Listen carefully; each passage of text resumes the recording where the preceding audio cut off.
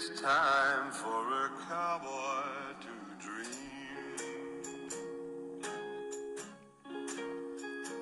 Purple light in the canyons, that's where I long to be, with my three good companions, just my rifle, pony, and me.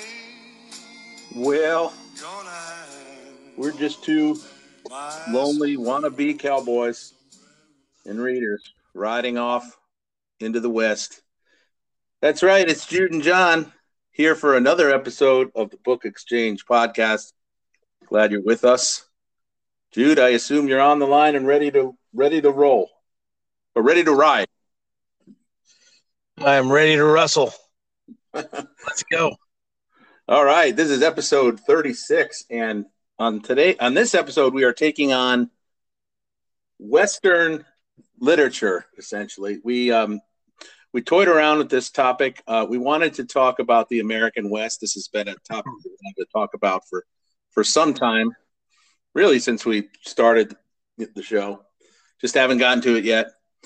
But then, the American, the topic is as wide open and expansive and broad and intimidating in a way as the American West itself. So what we decided to do, we were comparing lists and how we wanted to kind of break it down. And, we had a number, you think of Western sort of as a genre. So there are like, cowboy, Native American books, from the fiction side, speaking generally. And then there's also the American West as a subject, which is a fascinating and, as I said, expansive subject. So we decided this episode, we're just going to focus on fiction today. We're going to focus on, for lack of a better term, Western novels, talk about what those are, what they mean, our experience in reading them, and make some recommendations, kind of what we usually do as we dive into a subject.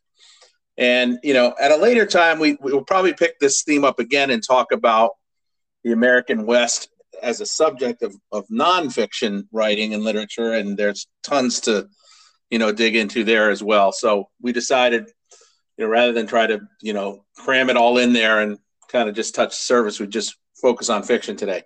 So that is the episode for today. We're talking about Western literature. And by Western, of course, I mean the American West and kind of that whole mythology that most listeners will be familiar with. But so first of all, Jude, any comments you want to make about the topic we're taking on today? No, not really, John. I guess the only thing I would say is that, it was even by our standards, because we on this show, we've chosen some very broad themes, that you could take in many directions. This one seems, it's just sort of, I guess we've been saying it all week, sort of allegorical to the American West itself. It's just this broad, wide open vista. And there were so many directions we could take it. We just decided we had to, put some borders around it a little bit. And so there were still gazillions of novels to choose from. So I think we're still going to have quite a broad range of Western themed novels, but we had to do something because it's just such a broad, wide topic, the American West, Yeah, and I forgot to mention this. I should have mentioned that opening intro music you heard is a classic kind of cowboy crooning from the late Dean Martin from the movie Rio Bravo, kind of a classic Western, which touches on some of the, sort of maybe cliche, but I would say iconic sort of iconography and images from the American West. So I sort of couldn't resist that. But I think Rio Bravo is a movie that you still haven't seen. Right, Jude? No, I haven't seen that, no. Oh, yeah, it's great. It's great. It's kind of a classic American Western, but that's not what we're talking about. We've already covered what we're talking about. I do want to mention, a little bit of a shift of gears here, but we are recording on September 11th, 2021. This, of course, as all of our United States-based listeners will know, and just about everybody who might hear this around the world will realize this is a very significant, very somber anniversary for the United States of America. Of course, the 20 years ago today, on a beautiful where I am, the weather's beautiful and blue and clear, and that's what it was like in New York City and on the East Coast on that fateful day. So just wanted to mention that, and I thought we could just take a minute or two, Judah, if you have any. We're not going to go too long, but if you have any reminiscences or comments you want to make about this anniversary, go for it.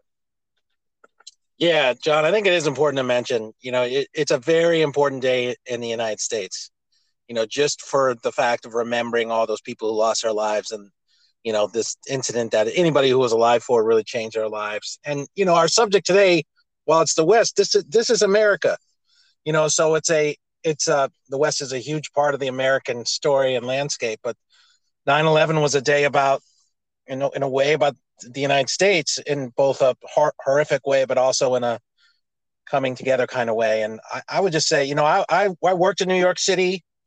I literally worked right across the street from the World Trade Center for 2.5 years, leading right up to August 2001. However, my company was bought by a Dutch company, and they bought a facility in southern New Jersey. And I moved. I physically moved only 5 weeks, like the August 1st time frame, to this another part of New Jersey. So I started working at this other facility. But I came up through the World Trade Center every single day for 2.5 years. And many of my colleagues were in there, right across from where this was happening on the day that took place. So that's how my life brushed with it. I knew and still know all the areas right around the World Trade Center very, very well. My wife and I met in between the World Trade Center for our second date back in 2000. So I just knew those areas, and I knew exactly, at least where it was going down. But and that's as far as I'll go. So I just had a lot of associations with where the New York attacks happened. But I just want to say, my heart goes out to those people who lost people in Pennsylvania and the Pentagon and in New York City, and we'll never forget it. So over to you. Absolutely. And, listeners may not realize, I've mentioned before, I live in Maryland, Drew lives in Pennsylvania, but we both grew up in New Jersey, spent, the bulk of our childhood and our formative years there, kind of right in the shadow of New York City. I too used to work, I worked on Wall Street, so I commuted and came up, through the PATH station right under the World Trade Center towers for about 9 months.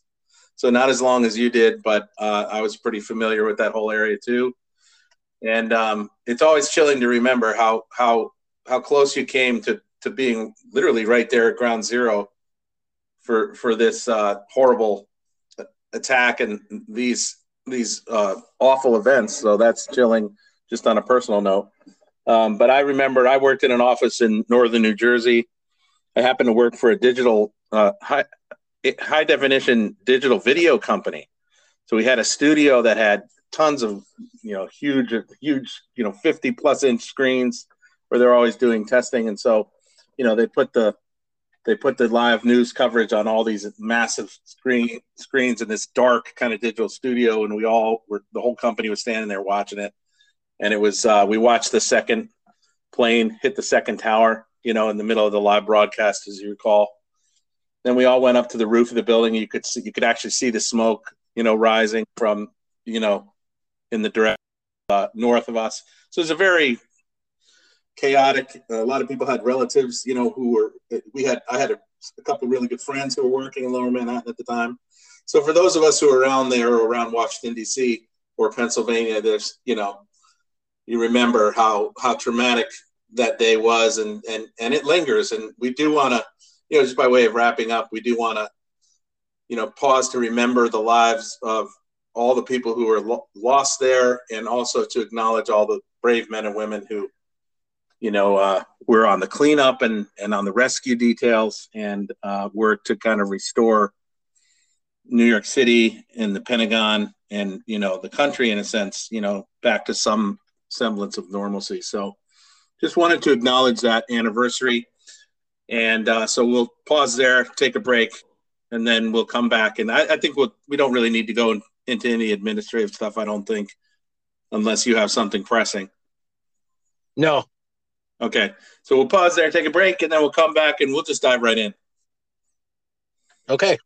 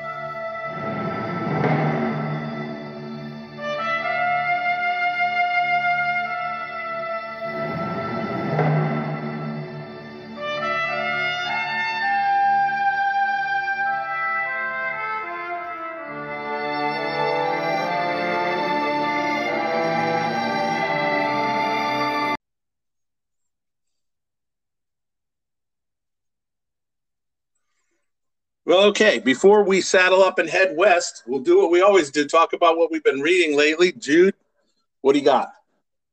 Yeah, we can cover it quickly. So I was inspired a lot by. I was actually re-listening to our last episode 35, "Go Big or Go Home," about big books, and we talked a little bit about one of the early books for both of us. That was a big, sort of a gateway into reading larger books. So we spent a little time talking about those massive doorstop techno thrillers written by Tom Clancy.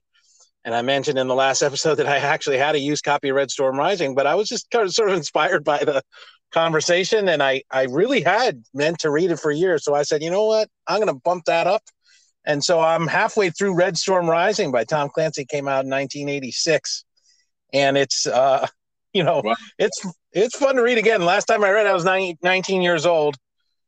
There are things about it that I wouldn't call superlative from like a literary standpoint. I mean, and you definitely have to be into war stuff, warfare. So it's just like hundreds of pages of global combat. Yeah.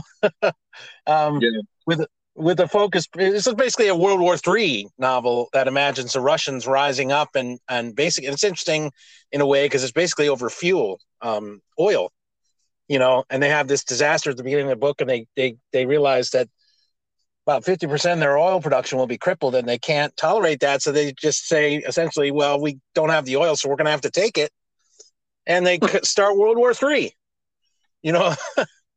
and it's just this lengthy account of global combat, I would say with a little bit of a primary focus on naval battles, because, Tom Clancy was famous for The Hunt for Red October, which is a famous book about chasing a rogue Soviet submarine.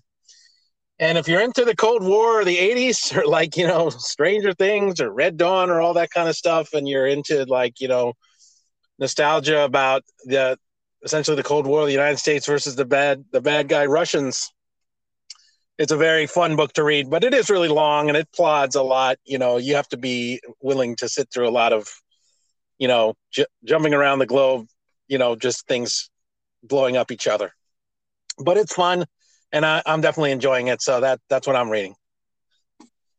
Yeah, that's great, man. That kind of came off of our last episode. So it's like, and this is one of the worst business cliches that there is, but doing a little eating your own dog food there, we try to, that was for you, man. We try to practice what we preach here at the Book Exchange. And so, you dove right into it, without intimidation, into a massive, classic 80s thriller. So I definitely salute that choice. And I myself am also into a rather large book, although it wasn't planned. And the book I'm reading will take us basically right into what we're here to discuss today. I am about 100 pages from the end of a novel that came out in, I think it's 1950 something. I don't remember exactly what year, but 1950s. And it's called Warlock by Oakley Hall. And this is probably Oakley Hall, I guess, was a fairly prominent writer, in his time, and had a lot of interesting life experience. But by the way, living in Europe for a long time and served in the U.S. military, etc. But this is probably the novel he's most known for, although it's kind of, fallen by the wayside, not as well remembered right now. This was reissued, of course, by my favorite press, New York Review of Books. And that's what they do. They kind of bring books that have sort of been forgotten back into the public light. So it's about 500 pages. This is a long, kind of meaty Western novel that was adapted into a film. I think in either this, I think maybe in the 1960s. And I'm not gonna try to sum up the plot. It's actually kind of a complicated plot.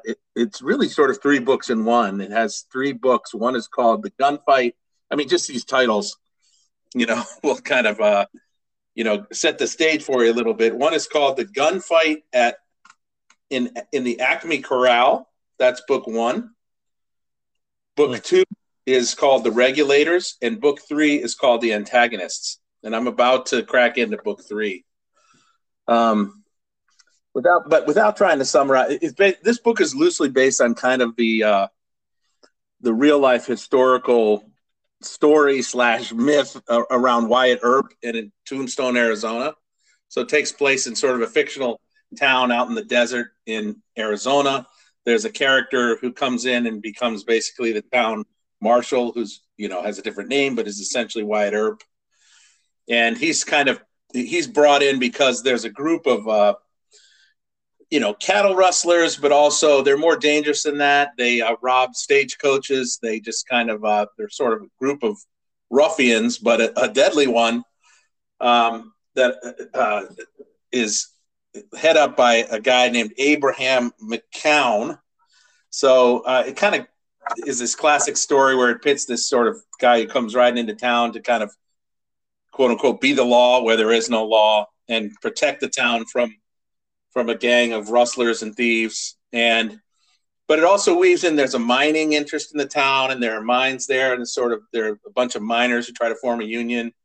And in the second part, The Regulators, the guy who owns the mine basically hires this guy, Abraham McCown, and his men to become a group of what they call regulators, which is basically to put down any kind of strikes or attempts to unionize. So there's a lot that this book crams into it that has to do with the American West and the themes that we'll explore today. The way justice is meted out, the way these establishments out in the West, before there was any established law and order, they kind of had to fend for themselves. So you had a lot of posses that are formed when somebody gets killed, they want to go and rustle them up and hang them, and you have people trying to enforce some kind of law. And so this book kind of brings all of those sort of classic elements together, but it's very dense, and it's not campy or anything like that. It's very seriously written, and I'm enjoying it. It's a dense read, but I'm enjoying it. But I think it's kind of sets the table nicely for the discussion that we're about to have. So so this is Warlock from the 1950s by Oakley Hall. Yeah, that sounds like a complicated book, but there's usually, if it's published by New York Review Press, and I'm with you, that's like my favorite press too. And we've waxed dorkly about that press for years and years, titles from that, but they always pick titles that have rich material, and the other thing they don't do is they definitely don't like dumb it down. They don't pick titles that are necessarily easy, Yeah, but it's kind of cool to get a Western title. I'm trying to remember if I've ever read a Western from that series. I don't know if I have. Well, there's one that I picked on my long list that sort of. But anyway, it sounds like a really rich and kind of meaty book. And you're right. It sets up the topic nicely. Well, and to set it up a little bit more, so and you'll find this interesting. It's going to sound like a diversion, but it's not. So there's an introduction to this particular volume by the novelist Robert Stone, who's someone you'll recognize the name, and talks about how Oakley Hall. I don't know if he drew from it, but there's a well-known kind of academic trilogy of books that's about the American West and the mythology that has grown up around it. I mentioned this to you before we recorded by a professor named Richard Slotkin. Fascinating. I haven't read any of these books, but he wrote a trilogy of books. The first volume is called Regeneration Through Violence. Second one is The Fatal Environment, and the third one has a great title, Gunfighter Nation. So Wow. these are three like big books about the American West and all the mythology. And so in the introduction, Robert Stone kind of draws from these works to sort of elucidate some of the themes that are in Oakley Hall's book. And there's this fascinating passage that I thought I would read to you just because I thought you'd find it very interesting, but it's also, again, kind of table setting for this discussion.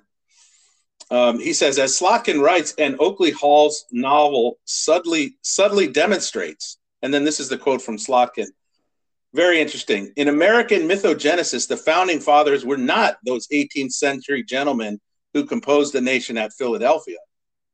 Rather, they were those who, to paraphrase Faulkner's Absalom, tore violently a nation from implacable and opulent wilderness.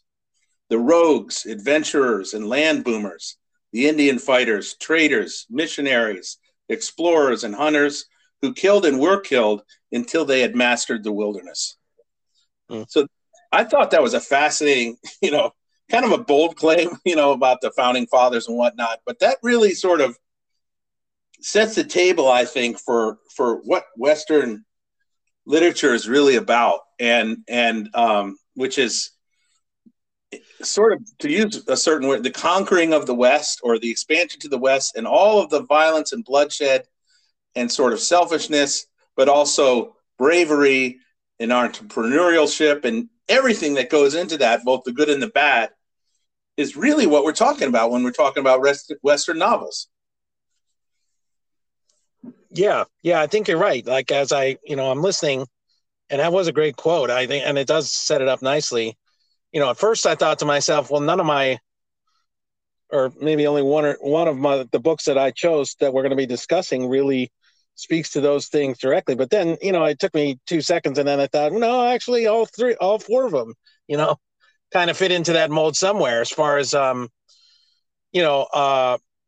these books just in general, like he's saying, have to do with the I guess the spirit of America, in the sense, like the people who, sort of went out and, like the language he used, sort of eked out or carved out, what America is, for better or for worse, from this vast expanse of wilderness. And in some cases just wrenched it away from other people, and all these books have something to do with that in some way. So, I think that quote is very apt. Yeah. It's good that you found it. Yeah. And I thought it would be, just to dive right into it, I think the first writer that we both wanted to touch on was Cormac McCarthy. Not that, we're not going in chronological order or anything like that, but certainly when you think of maybe his magnum opus, and certainly his biggest and largest and most well-known Western, Blood Meridian, has a lot to do in spirit, if not letter, to what, Slotkin is getting at there. And so, yeah, I thought that would be kind of a nice way we can segue sort of. I know you wanted to talk a little bit about Cormac McCarthy's work, so why don't we go ahead and do that? Okay. You want me to take the lead? Yeah.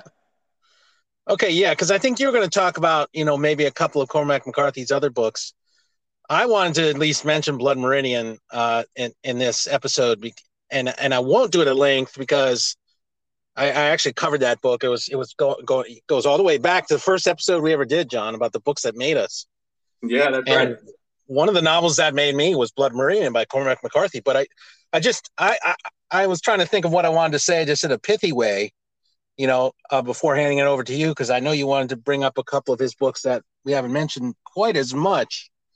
But McCarthy's one of my favorite writers. He's one of my kind of literary heroes. Some people really can't stand his style. He writes in kind of this almost biblical, very like strong and obscure vocabulary and kind of a flowing nature, without punctuation in a lot of cases. And the knock on it is that it's really highfalutin. But all I really want to say is that I want to just say to listeners that, for me personally, kind of the ultimate Western novel is Blood Meridian. It's this epic book he wrote. He published in the 80s. It came out in obscurity, but it's since become kind of a acknowledged American classic. It is the bloodiest book I have ever read in my entire life, which I said back in episode 1. So you have to have this is a book you need a strong stomach for sure. And it's about this young boy that joins a gang, a notorious gang of just like, you know, criminals and rustlers who are pushing westward and fighting against Indians and basically anybody essentially. But it's kind of a metaphor for what this nation did in pushing westward and kind of taking over all the land and stuff.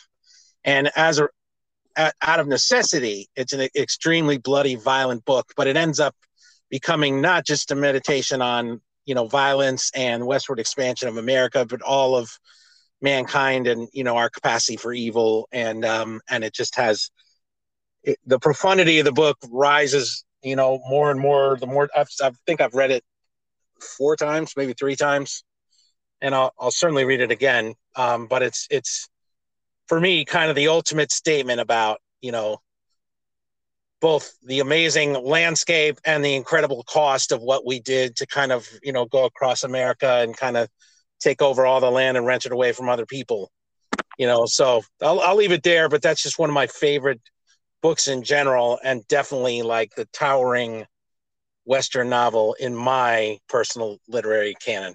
So yeah, and a very uncompromising one, and a brutal one.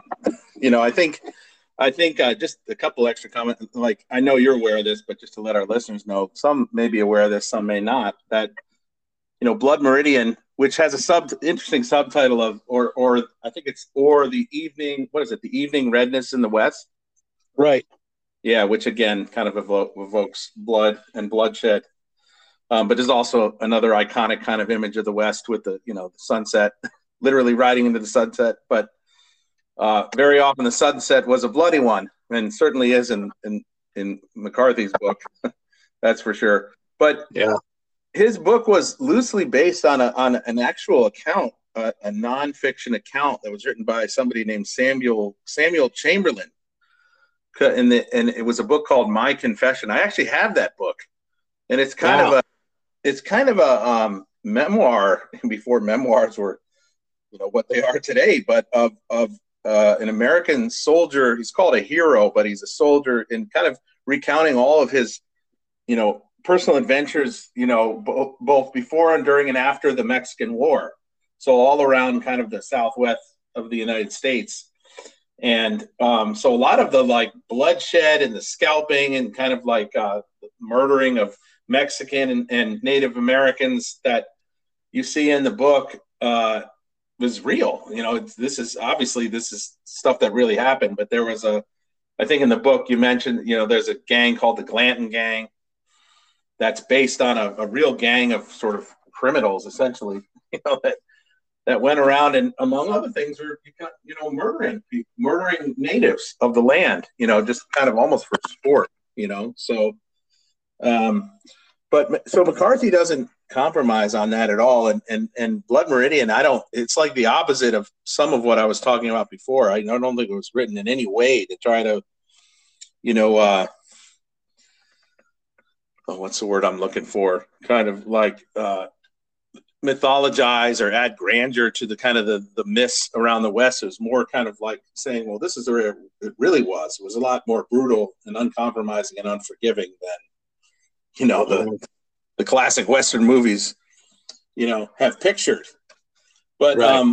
I think McCarthy, we got to talk a little bit more about, because he's got a whole trilogy of books called the Border Trilogy, which are also, you know, quote unquote Western novels. And again, they're set in the same region of the country. They're set kind of, you know, that's why it's called the Border Trilogy. It's set along the border between the United States and Mexico. Part of it is in Texas. I think the first volume, All the Pretty Horses, which, you know, is one of his most well-known books, set along the Texas-Mexico border. But some of the books kind of move further west into Arizona, I believe. But it's a trilogy of novels that kind of focuses on these two different young characters. Their lives intertwine in certain respects, but he sort of follows both of their stories. And they're kind of just sort of sprawling, very meditative, you know, kind of reflections on what life was like, you know, even though these, and the interesting thing is these, you know, I'd forgotten this, but these stories were set in the 20th century, you know, 1930s, 1950s even. But they harken back to older times and kind of older themes in the American West. And I guess, they indicate in a way how some of these lifestyles and themes have lingered and endured. But he's clearly playing around again, like he does with Blood Meridian. He's sort of playing around with the, the myths and the cliches, but he's also trying to give it more weight and give it more realism and more emotion. I guess you might. It's been a while since I read the Border Trilogy, but I think you could say they're among his most emotional books. There's a love story in the first one. And there's actually a love story in the third one, which is good. The books are called All the Pretty Horses. Second volume is The Crossing. Third volume is called Cities of the Plain. And there's another kind of, and this one is more of a doomed love story between one of the lead characters and I believe a Mexican prostitute. And it's Cormac McCarthy, so it doesn't end well. And that book, by the way, ends up with what I would consider to be the mother of all literary knife fights. I mean, and I mentioned, in Warlock, by the way, I wanted to mention to you, there's a rather bloody knife fight. This book gets bloody too. And, because it's longer, it kind of, it goes in a lot of different directions. And there's a knife fight in it that had me thinking of the end of Cities of the Plain by Cormac McCarthy. But that is the end of Cities of the Plain. You mentioned the violence in Blood Meridian. I've never read a more violent depiction of a knife fight, not even close. Yeah. It ends if you're not scared of violence, or it ends with an absolute whopper. But the writing in these books, Blood Meridian and the Border Trilogy, that's really the standout. I agree with you. Some people may think it's highfalutin, but it's really sort of meditative, philosophical, and I think his descriptions of the American West are incredibly beautiful, and like you say, almost biblical. So they're all high recommendations from us. And I'll just mention, we don't really have time, but one of the books I would recommend too is called No Country for Old Men, which has been was a pretty well-known book, but it's been made much more famous because of the Coen Brothers movie. But I'll just mention that book as an interesting example of a book that's set in much more contemporary times, but there are constant throwbacks to older Western themes. And the book is narrated by a sheriff from a Texas town who's accounting and kind of telling us about these drug-related killings. But he constantly he says, actually, literally in the book, he says, it's hard for somebody in my position not to compare yourself to the men, the sheriffs of older times. And one of the main themes of the book is kind of looking back to the men who preceded you and kind of the men who, moved out to the West and kind of built law and order with their own hands. And, whether this lead character, Sheriff Tom Bell, wrestles with Ed Tom Bell, I think, wrestles with whether he, is worthy of kind of that lineage. And it's a really interesting example of a book that's set in more modern times, but really could easily be called a Western, even though it has to do with, automatic guns and drugs and briefcases full of money. Yeah. I think you're right. I think there's, I'm sorry, you're still talking? No, that's the end of that little diatribe. Okay, because I was going to make a comment about the Border Trilogy also, but you're right. I think there's kind of a through line that you could take through even Blood Meridian and all the Border Crossing books and all the way to No Country for Old Men. And those were, by the way, chronological. So Blood Meridian was first, and then the Border Trilogy books, and then No Country for Old Men came later as McCarthy was advancing in age himself. But there is a true line of some of those Western themes, of some of those Western themes. And you're right, like the same themes exist even in the much more modern story of No Country for Old Men, because those things are kind of still resonant and lingering in all the areas that Ed Tom is kind of moving around in the latter book.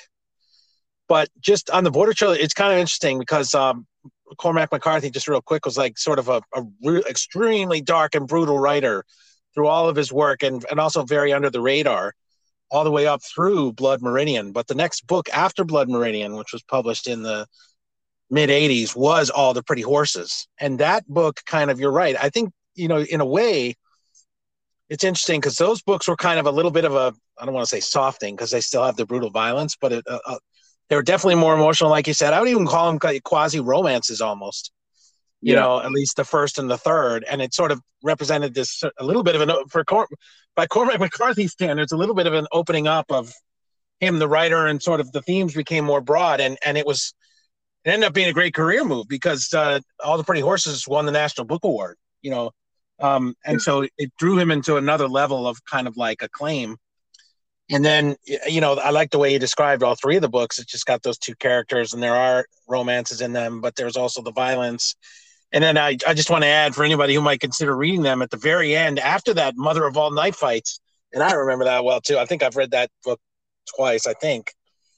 And it is a hell of a knife fight. But after that, there's a, you know, not to give anything away, but the book jumps forward at the very end of the entire trilogy. And there's an unbelievable final sequence with one of the two characters has survived and grown old. And he's just wandering, which will be a theme of some of the other books we talk about. And he runs into kind of basically like a homeless old man stranger. He gets into this philosophical conversation with him about basically, what are we doing here and what's this all about? And it's an unbelievable coda to the whole trilogy and worth it alone for people to check out. So I just wanted to mention that. That's great. I forgot about that, but you're right. That there is a very powerful thing that takes kind of a turn that you don't really see coming. And then, you know, we could talk this entire episode about Cormac McCarthy. I do want to mention one more thing, just because this would have been a great mention during our, you know, 4 or 5 episodes back, our animal themed episode, because the first half of The Crossing is part of what I really remember from the trilogy. And in which one of the characters is, I think he finds like either a lost or a wounded wolf, and he's trying to get it back to its homeland, or I you know, the details are a little blurry, but it's him basically tracking, I think it's a wounded wolf. And it's this beautiful kind of like, you know, meditation on the land. And, you know, it's very, you know, not a lot of dialogue, but just him sort of tracking this wolf is a really beautiful and poetic part of that whole trilogy. And I never forgot it. So I think it's worth mentioning that kind of relationship, you know, in quotes, you know, that he forms with this wolf kind of out in the middle of nowhere is a really sort of touching and interesting part of that whole trilogy.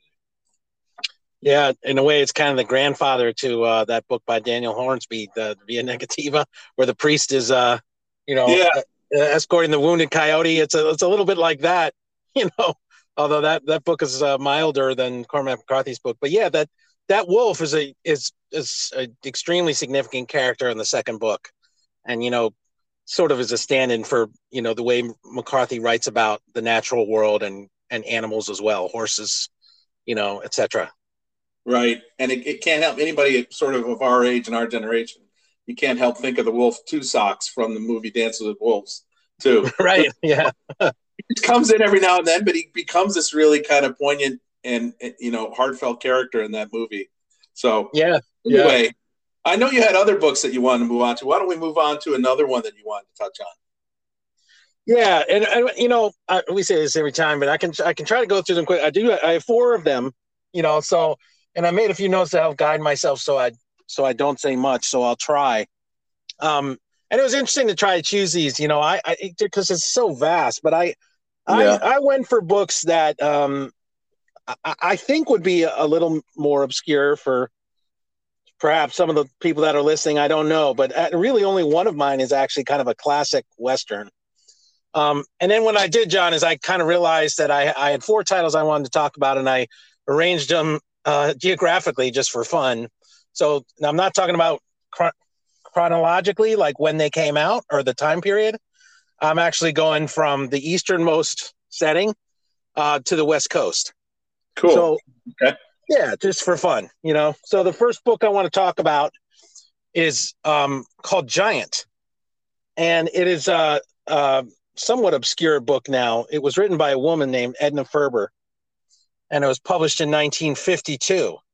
And if anybody's heard of the book Giant, you know, perhaps more people would have heard of the film Giant, which came out in 1956 and is noted as a film, but it's also noted for being the final role of the actor James Dean, who ended up getting killed in a car accident. But I chose this one for a couple reasons. I read it not too long ago. I have to say this is just a personal thing for me.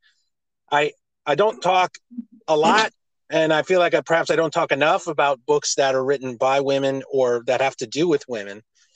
And so I'm not saying that I chose it necessarily for this reason, but I do think it was an interesting book I do think it is an interesting book to point out because it's told from the point of view of a female character.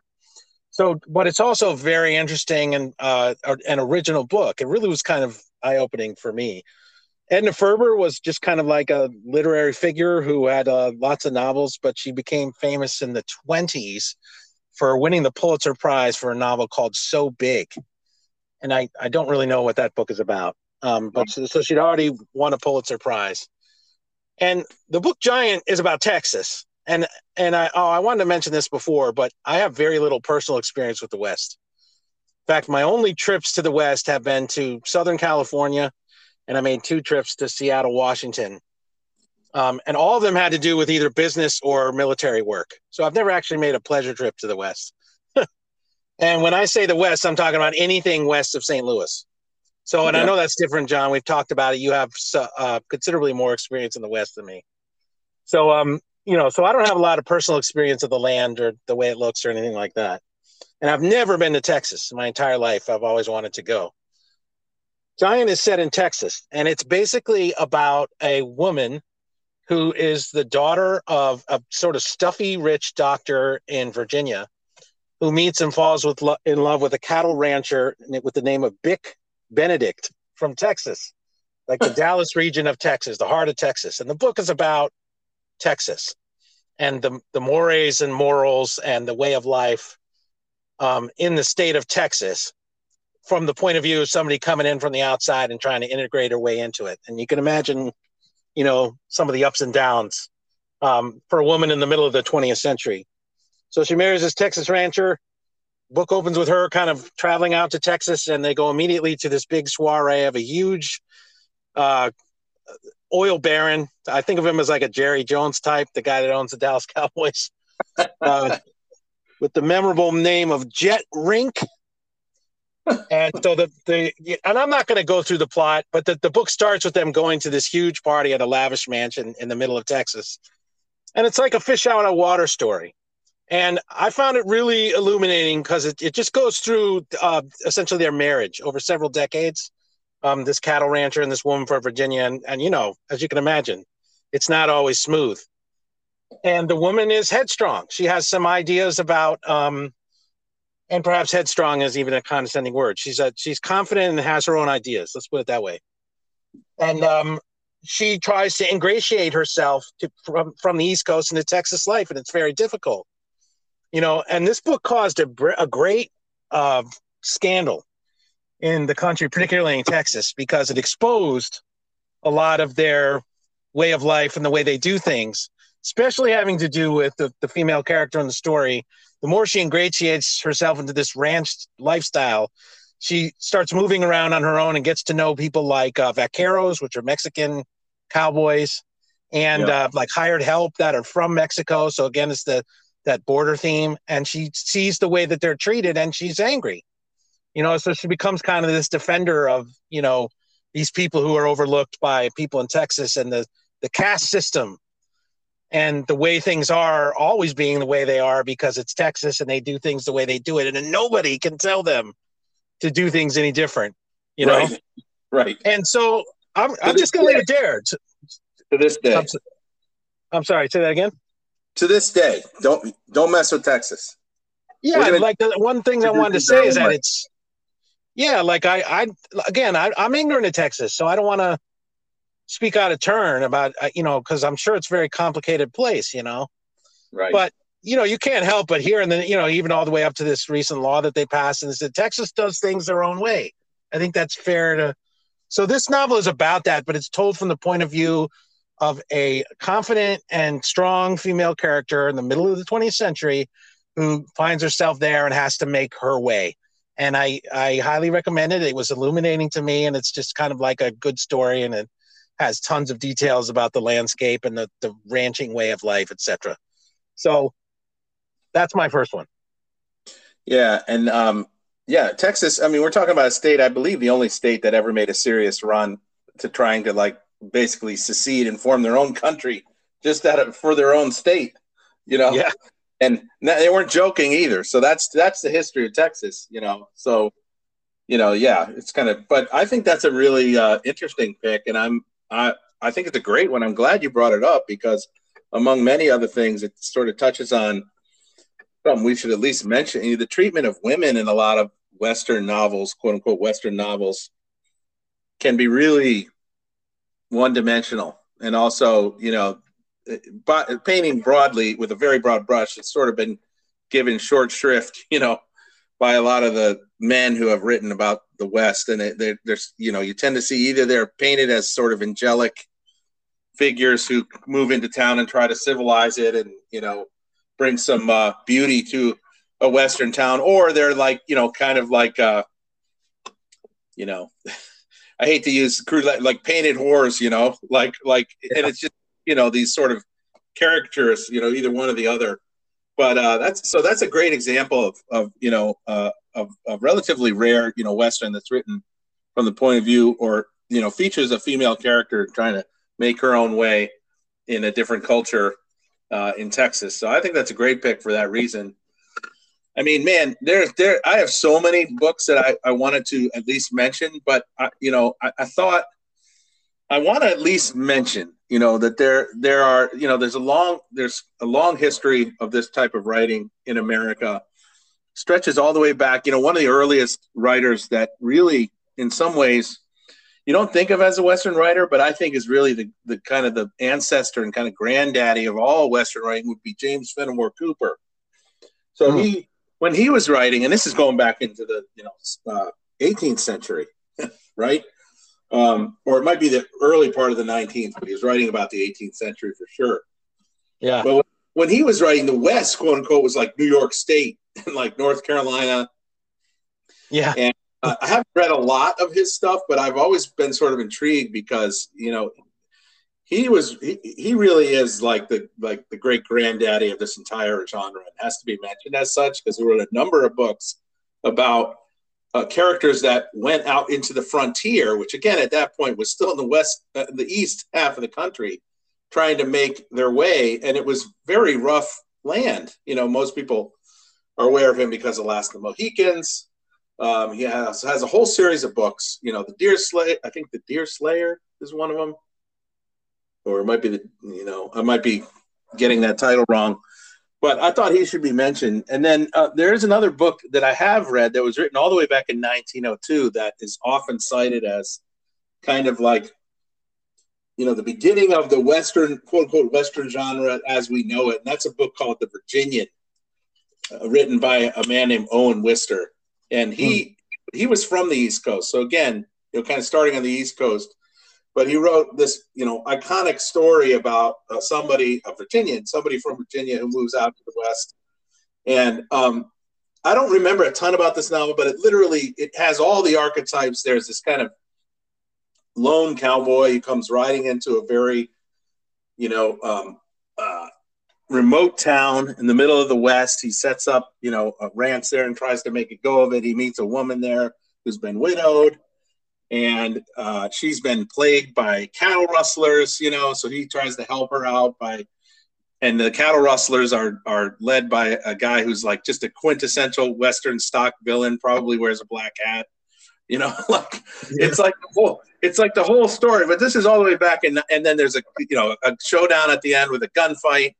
I mean, it's all the things that you would recognize, but this is all the way going back to 1902, and it's really kind of known as the story that kind of entrench some of those, iconic characters and themes. So I do remember reading it, and I remember it being sort of a slow moving book. And I think it was more valuable to me as, as a sort of a progenitor for all the Western books and movies that I'd seen more than anything else, but I thought it was worth mentioning.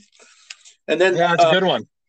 There's so many writers that we're not going to get to that are sort of legends in this genre. You know, I read one book by Zane Grey, who has, you know, dozens and dozens of Western novels. Probably his most famous is called Riders on the Purple Sage, which is the book that I read. I honestly don't remember a damn thing from it.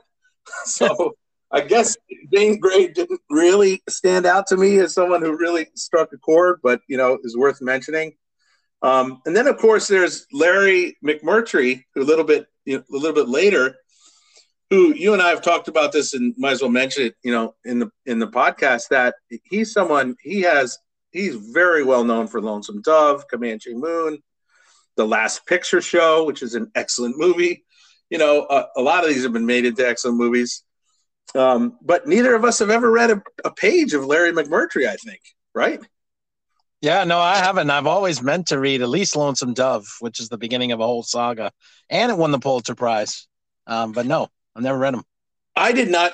I'm glad you mentioned that, because Lonesome Dove is, you know, we've all heard of Lonesome Dove, but I did not realize it was the beginning of a tetralogy. There's actually 4 books in that saga, which you probably knew, but I didn't realize there were that many. Comanche Moon is one of them. But anyway, all that is to say that, you know, Larry McMurtry could well be somebody that we decide to. We've been toying around with this. I'm sorry to mention this on air here, Jude, but might as well. You know, yeah, why not? Playing around with this idea of having occasional episodes that are quote unquote discovery episodes, where we dig into a writer that neither of us have ever read. So Larry McMurtry would be a really strong candidate for both of us, because he is so, you know, sort of iconic in this genre. And, you know, I've seen the Lonesome Dove miniseries of Tommy Lee Jones, and I can't remember who the other actor is, but another famous actor, Robert Duvall, I think. Anyway, Larry McMurtry, we can't possibly continue on this show without mentioning him. Are you still with me? I am, yeah. Okay. So those are a couple older writers I want to at least mention, even though we can't get into all their work. And there are many others too. Elmore Leonard is known as a crime writer, but he kind of made his way in the early part of his career, wrote many, you know, celebrated Western stories. He wrote a novel called Hombre that was made into a Western film. So yeah, there are all kinds of others. But I'll tell you what, why don't we take a quick break, and then we'll come back, and then I'll bring up another novel that you and I can discuss a little bit, because we've both read it. Okay. Sounds good. All right. I'll come back in a second.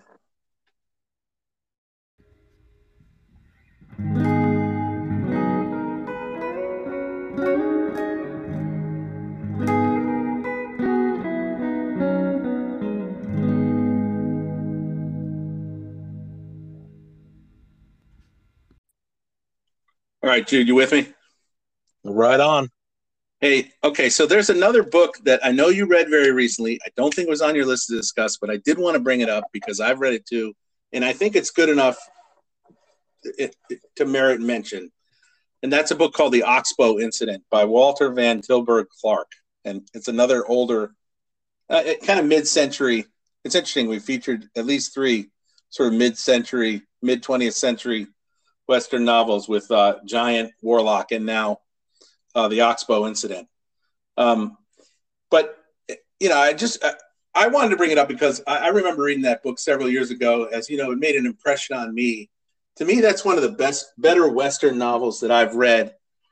And it's going to sound kind of familiar. It sets up a situation where, well, you could probably summarize the plot a little bit better than I could. Do you want to just really quickly try to take a shot at what the Oxbow Incident is about? And then I wanted to, there's a quote from an essay I wanted to read about it, because I think it kind of sheds some light on this genre in general and why that's such a good book. Okay, yeah. And so it's about these 2 kind of wandering guns for hire, let's say. And a lot of it is sort of cliched Western material, but it was actually published in 1940, so it was like right in the, you know, sort of the sweet spot of the genre. So these guys ride into a town in the West. It's I don't even remember if it's really specified exactly where it is. It might be, but it's sort of doesn't matter. In kind of the, you know, the Wild West region. And they, you know, just literally wander into the saloon. They start to hear about basically these rustlers have come through a gang of thieves and stolen somebody's cattle in the area. And some people start to wander into the bar and talk about just sort of whipping up a posse, basically to go out and go after these guys that stole the cattle. And these two fellas that are sort of, one of them is narrating the story, decide to join in. And then there's in the saloon, the first part of the novel, there's a bunch of debate as to how they should handle the matter, whether they should go after them at all or whether they should capture them alive, bring them dead, bring them back dead, bring them back alive, etc. Some people are in favor of that the crime is unforgivable. They should just hunt them down and kill them. And some people think they should be brought back and brought to trial. And then the second half of the book is them actually embarking on this chase for this group of thieves and then finding them in this area, a small valley called Oxbow, And so when they find them, the rest of the novel unfolds and it becomes this, story about basically mob justice, so. Right. Yeah, that's great. Thanks for doing that. I put you on the spot there, but you did a great job. And the reason I wanted to highlight this book, I thought this was a very interesting book from a moral perspective. It's almost like something like 12 Angry Men, or it's a story that kind of presents, in familiar sort of Western trappings, a very interesting moral dilemma that touches on, as you said, questions of justice, questions of responsibility, even the ethics of killing somebody for a crime. And, I think it really posits a lot of very interesting moral questions. And there's an excellent essay in a book by another great American Western writer named Wallace Stegner. I mentioned this book to you in passing. He's got a collection of essays about living and writing in the West. And the book is called Where the Bluebird Sings to the Lemonade Springs, which is a quote from that famous Western song, The Big Rock Candy Mountain. Mm-hmm. But I forgot that he has a really interesting essay, a full essay about Walter Van Tilburg Clark, in which he talks quite a bit about, what he's about in this book, the Oxbow Incident. So I thought I would just read a little passage from it because it just touches on some of the things we've been talking about. But and they were sort of contemporaries. They knew each other. And so Wallace Stegner is reflecting on, Walter Clark. But he says this about his work. He says, almost as much as Walter did, I grew to hate the profane Western culture. The profane Western culture, the economics and psychology of a rapacious society. I disliked it as reality. And this is Stegner, by the way, right? He is a Western writer. So he's writing from the viewpoint of someone who's lived his whole life and written about the West. I disliked it as reality, and I distrusted it when it elevated itself into the Western myths that aggrandized arrogance, machismo, vigilante or sidearm justice, and the oversimplified good guy, bad guy moralities invented mainly by East Coast dudes fascinated by the romantic figure of the horseman and happily appropriated by a lot of horsemen and sidearm Galahads as self-justification. Those myths have made an impervious shield for all kinds of Westerners, drugstore as well as authentic cowboys, in the dangerous wilderness of moral irresponsibility. And I thought that was really well expressed, first of all, as only a great writer like Wallace Stegner can. But I thought it also, what I'm trying to say about the Oxbow Incident is that, it's not just trafficking in cliches and kind of romanticizing. It's really trying to dig down into, kind of the morality of living in the West at that time and how, when you take law into your own hands and, embrace something like vigilante justice and, grab for more land or whatever it is they may try to do, this has reverberations outward and impacts the people you live with and society as a whole. And many people have argued that this mentality that is often expressed in Western movies and novels, is even like made its way into like U.S. foreign policy, for example. It's like, like we just expand and take what we want. So it has many reverberations, but I wanted to mention the Oxbow Incident because I think it's not just a rootin' tootin' Western. It's actually a complex moral story that is worth looking up, I think. Yeah, definitely. Like it has resonance through, the rest of American history for sure. I mean, you could draw a line through for the Oxbow Incident, even to like the Iraq War, Exactly. like, yeah. George W. Bush saying, like these guys did this to us on, this anniversary we're talking about right now. So what we're going to do is we're going to hunt after them and string them up. And I'm not knocking President Bush or the people that made those decisions. I mean, that's another matter, but that's part of the fabric of America has led into that kind of response, when a crime is enacted, and et cetera. So the themes are relevant, to this country, all the way down the line to the present day. For sure. Yeah. So anyway, I wanted to bring that one up, but I'll kick it back to you. What's another book you wanted to discuss? Well, it's interesting. I can make an interesting transition here, John, because so Wallace Stegner was a very highly regarded Western writer. I just going to mention one of his books because it could have come up in actually episode 35, Big Books. The one book I read by him is a big novel set in the West called Angle of Repose. Mm-hmm. That's not the book I'm going to talk about, but he was I decided not to talk about that book today because I can't really remember it very well. But it was a big Western novel. But Wallace Stegner was a very highly regarded Western writer, as you pointed out. And he was so well regarded that they one of the most famous literary fellowships in the country is called the Wallace Stegner Fellowship, and it's at Stanford University. It's like a grant that you give to one writer of fiction, and it still exists today. But one of the earlier recipients of the Wallace Stegner Fellowship was a guy named Ron Hansen. And it might even been for the writing of the book that I want to bring up today. I'm not sure of the timing, but Ron Hansen I've mentioned thousands of times because he's one of my favorite novelists, and he's the author of Marietta and Ecstasy, which is about this nun in the turn of the 20th century. But Ron Hansen, what I want to bring up today is actually his debut novel, because Ron Hansen's from Nebraska and he grew up steeped in Western literature. And his first two novels were Westerns. And the more famous one came out in the 80s because it was made into a film. It's called The Assassination of Jesse James by the Coward Robert Ford, one of the longest titles I've ever encountered. That's right. But the book I want to talk about today is Ron Hansen's first novel, which was published in 1979, and it was called Desperados. And it's the one book I want to mention that's kind of the most in keeping with the cowboy Western themes, and this is just a very impressive debut novel. I actually could have brought it up in our tale about debut novels, our episode about debut novels back a ways, but I didn't. And what it is it's a fictional memoir. So you talked about the Glanton Gang and the Blood Meridian, but there was another historical gang called the Dalton Gang. In fact, I'm not sure if the Glanton Gang. No, I think the Glanton Gang was a real thing too. But there was a band of, again, rustlers, thieves, ne'er-do-wells called the Dalton Gang in the middle of the country. So again, pushing out from Texas. This is actually only just a little bit further west and more to the north, but this was actually set in the Nebraska, Kansas area. Can you still hear me? Yep. Okay.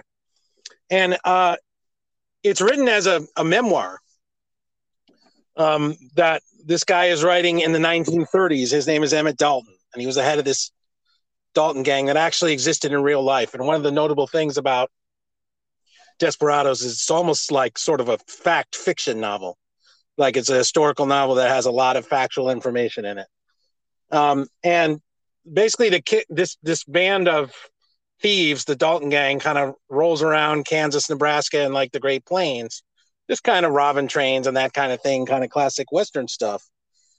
And the novel is told all in retrospect because this guy's writing his memoirs in the 30s. And it begins with the murder of his brother named Frank.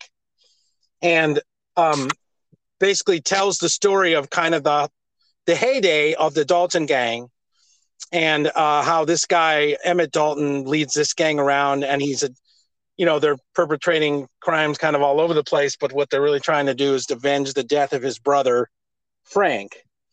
And it's just kind of a historical novel set in that time frame, and it's just sort of the adventures of this gang. But it's very beautifully written. It's very cinematic and impressive. And the other thing that I just wanted to bring up about Desperados, John, is that you talked about the mother of all knife fights in the Cities of the Plain from Cormac McCarthy's Border trilogy.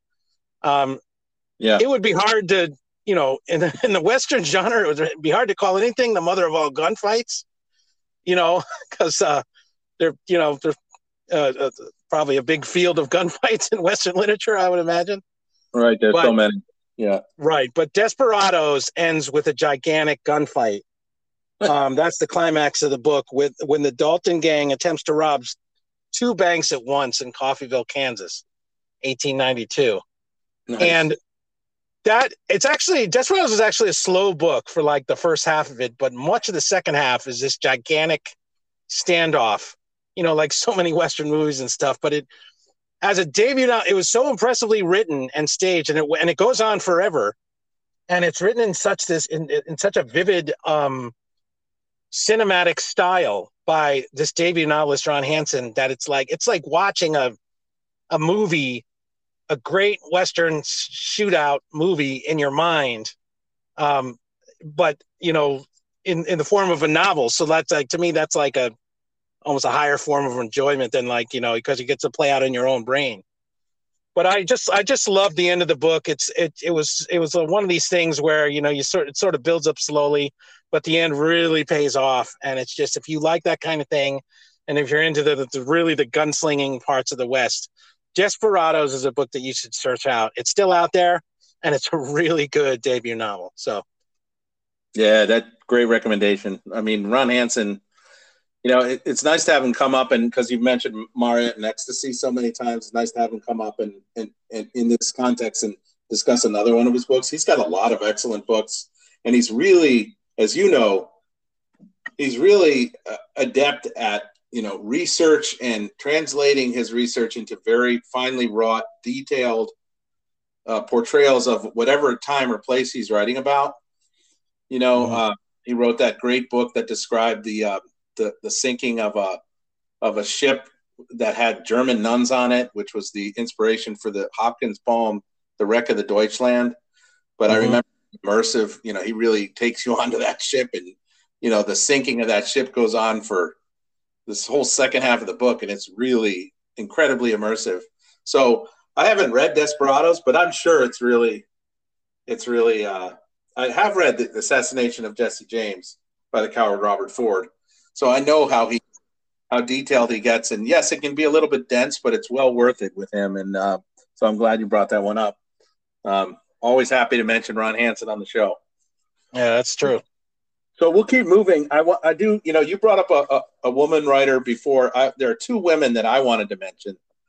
One I'm not going to talk much about because she's come up a number of times in recent episodes, and that's Annie Proulx, or Proulx, actually. I heard is the correct pronunciation.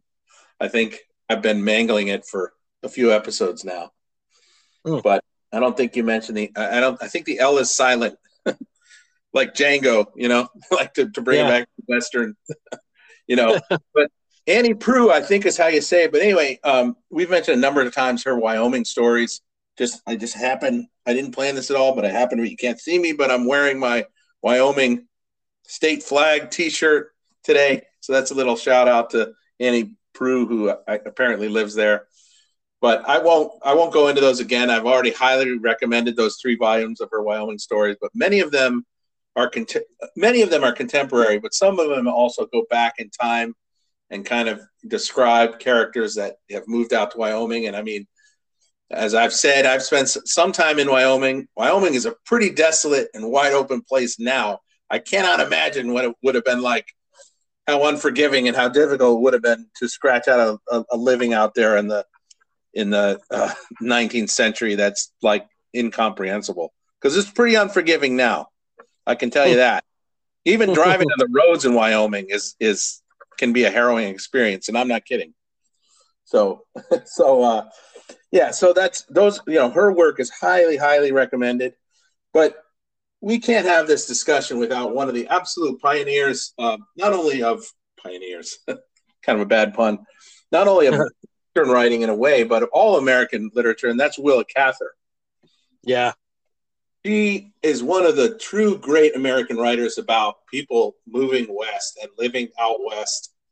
And it's interesting because she spent a lot of her career, I don't know if it was her whole career, but she spent a lot of her career in New York City. You know, she is not a Westerner, I don't think. I should have done more homework, but yet she has, you know, become a part of the American canon for books like My Antonia, Oh Pioneers, and the book I really want to highlight and recommend, which is Death Comes for the Archbishop. Now, this is not at all, and you've read this book too, and I know you're a big fan. Yeah. I thought we had to kick it around just a little bit. This is not at all a typical quote unquote Western like what we've been talking about. It's a novel that's set west, and it has to do with people who move out to kind of more remote Western areas. In this case, they happen to be missionary priests. And this is the story of one of the missionary priests who lives out in New Mexico. And he kind of ministers to a wide geographic area, and including many Native American peoples. And it's been a long time since I read it. So I don't, you know, I'm not going to recount the plot because I don't remember it that well. But I do remember how fascinating this character was, this priest who's ministering to such a wide open area. And there's so many cultural nuances that among his flock, and the way that he interacts with not only the people, but the culture and the, you know, religion of Native American peoples. It's absolutely fascinating. I think it's again, I hate to use this word, but kind of a pioneering book in terms of taking us into an area of the country that a lot of Americans would have known nothing about, and imagining what it would have been like to, you know, the bravery, the courage, you know, the determination to go out to New Mexico and minister to those people there. It's just a really, and it kind of chronicles, you know, the difficulties and hardships of his life as he does so. My memories of it are kind of fuzzy, so I'll kind of leave it there. You may have a comment or two about it, but that's one of the great, Willa Cather is one of the great writers who writes about the American West. I think that's indisputable.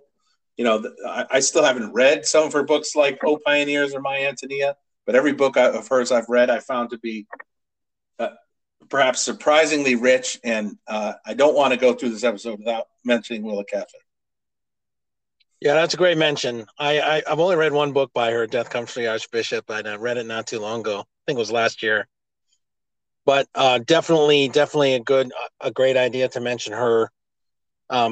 That's the kind of book. So my memories of that book, again, I read it more recently, and it's a fairly, you know, well, it's not simple. The life is not simple, but it's a fairly simple story in terms of what it's relating. It's just a story about this priest who goes out to the West and tries to just the whole novel is about his struggle to minister to these people whose culture and beliefs and everything about the way they live is so different from his, but he has this faithful devotion to his creed. So the story is about him just remaining faithful to that creed against all the challenges that come up, you know, inherent to that situation. But what I want to say about that book, just really quick, is that I thought that book was magnificently written. It was it had very lyrical and beautiful prose, but it was also very, it was not purple, you know, it was all in the service of the story. It was very, sort of matter of fact and, just, you know, functional is too weak a word, but it just like, you know,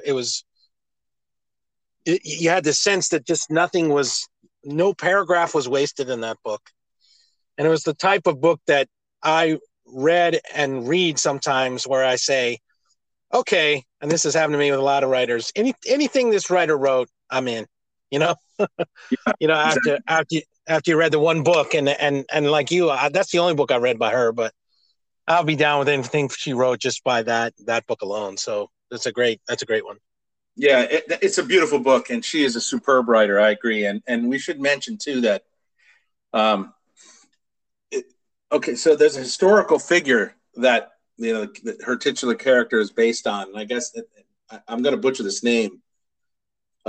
Bishop or Archbishop Lamy, Lamy, Lamy, I don't know how to say that, of Santa Fe, is the historical character that she was basing.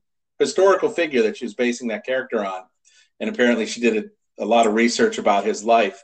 Well, there's a great, thick book by used to be well-known, kind of fallen a little bit out of remembrance today. American historian named Paul Horgan wrote a book about his life, about the actual historical figure, this Archbishop's life. That's supposed to be really, really good. I have not read it. I think I gave it to you as a gift. Yeah. But worth a mention. I know we have a friend and listener to the show who recently read that book and gave it a very high recommendation. So shout out to our friend out in the Midwest who recently read that Paul Horgan book. But Paul Horgan is one of those writers that would come up if we do a companion episode for this. He'll come up because he was a very respected in his time historian of the Western United States. So maybe a little bit more in the future to come on Paul Horgan. Yeah, shout out to our buddy who brought that up, and he was kind of like, you guys have to mention this in your episode. And we were like, well, we would, except we weren't such dogs and neither one of us has read the book. but I have the book from you, and that was great to get his take on it because it sounds like it's really like worth reading. And it's funny because when you said we might do an episode, agreed to it, that has to do with more nonfiction Western themes, I thought, well, that's the book I'm going to read at the beginning. So yeah. Well, but I think you have at least one more, maybe two more books you want to mention. So I'm gonna pass the ball over to you again. We're kind of rounding third here, but we'll try to get through. I have a couple others I want to mention too, so we'll try to get through them quickly. Yeah, I have two more. And do you want me to go through both of them at once, or should I do one at a time? If you can do both, do both. Sure.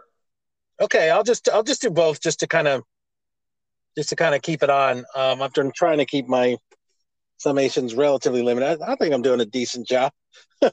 Agreed. But anyway, so yeah, I do have two more, and it's funny because, again, I'm pushing out to the west, and these last two books push out farther west. They're from very different times. There's like 70 something or 80 something years between them. And this is where, John, Jude gets into the weird stuff, because these are two novels set in the West that do have some strange elements. So let me bring them up. But I really highly recommend both of them. I don't know that many people would take me up on it, but we'll see. The first one, it's hard for me to take on this topic, even though this writer is not a traditional Western writer in quotes. Like definitely not in terms of the genre that we all understand. But he did write many books that were set in the West, and I think he lived mostly in the West. One of our favorite writers between the both of us, John, that's Dennis Johnson. And now I almost wrote, he has a very long novel, also could have been in episode 35, set in California. That's a really interesting and weird book, kind of a gothic book, and it's called Already Dead. Yeah, I would be hard pressed to even describe that book, but it's a big book and it's like very West Coast, but it's a strange book, as is the one I'm going to mention. But I decided not to talk about that one. What I want to bring up is a very short novel. It's actually a novella, but it's called Train Dreams. Yeah. It's a very memorable. Anybody who's read this book would certainly remember it. And it has some of the classic Dennis Johnson themes that we've talked about a little bit in, I think, a number of other episodes. But it's strange, and it's kind of mystical, enigmatic, the way many of Dennis Johnson's books are. But I bring it up because, first of all, it's a manageable length. It's only about 116 pages. It was originally published in long form in the Paris Review back in the early 2000s. I think it was 2003, but it didn't come out as a standalone novella until 2011. And I think it was either a winner of the Pulitzer Prize, or it might have been that year where they didn't give one, but it was a finalist. But it got a lot of acclaim, and it's a story. It's basically the story. It's very much a Western book, though. That's why I wanted to bring it up, because it's primarily set in the Iowa Panhandle, which I know Dennis Johnson. I don't believe he was born there. I think he was born on the East Coast. Not Iowa, Idaho. Idaho. Sorry, that's what I wanted to say. Sorry, Idaho, not Iowa.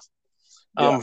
far west, even further west than Wyoming or over Wyoming, or this shows what I know about where the states are out there.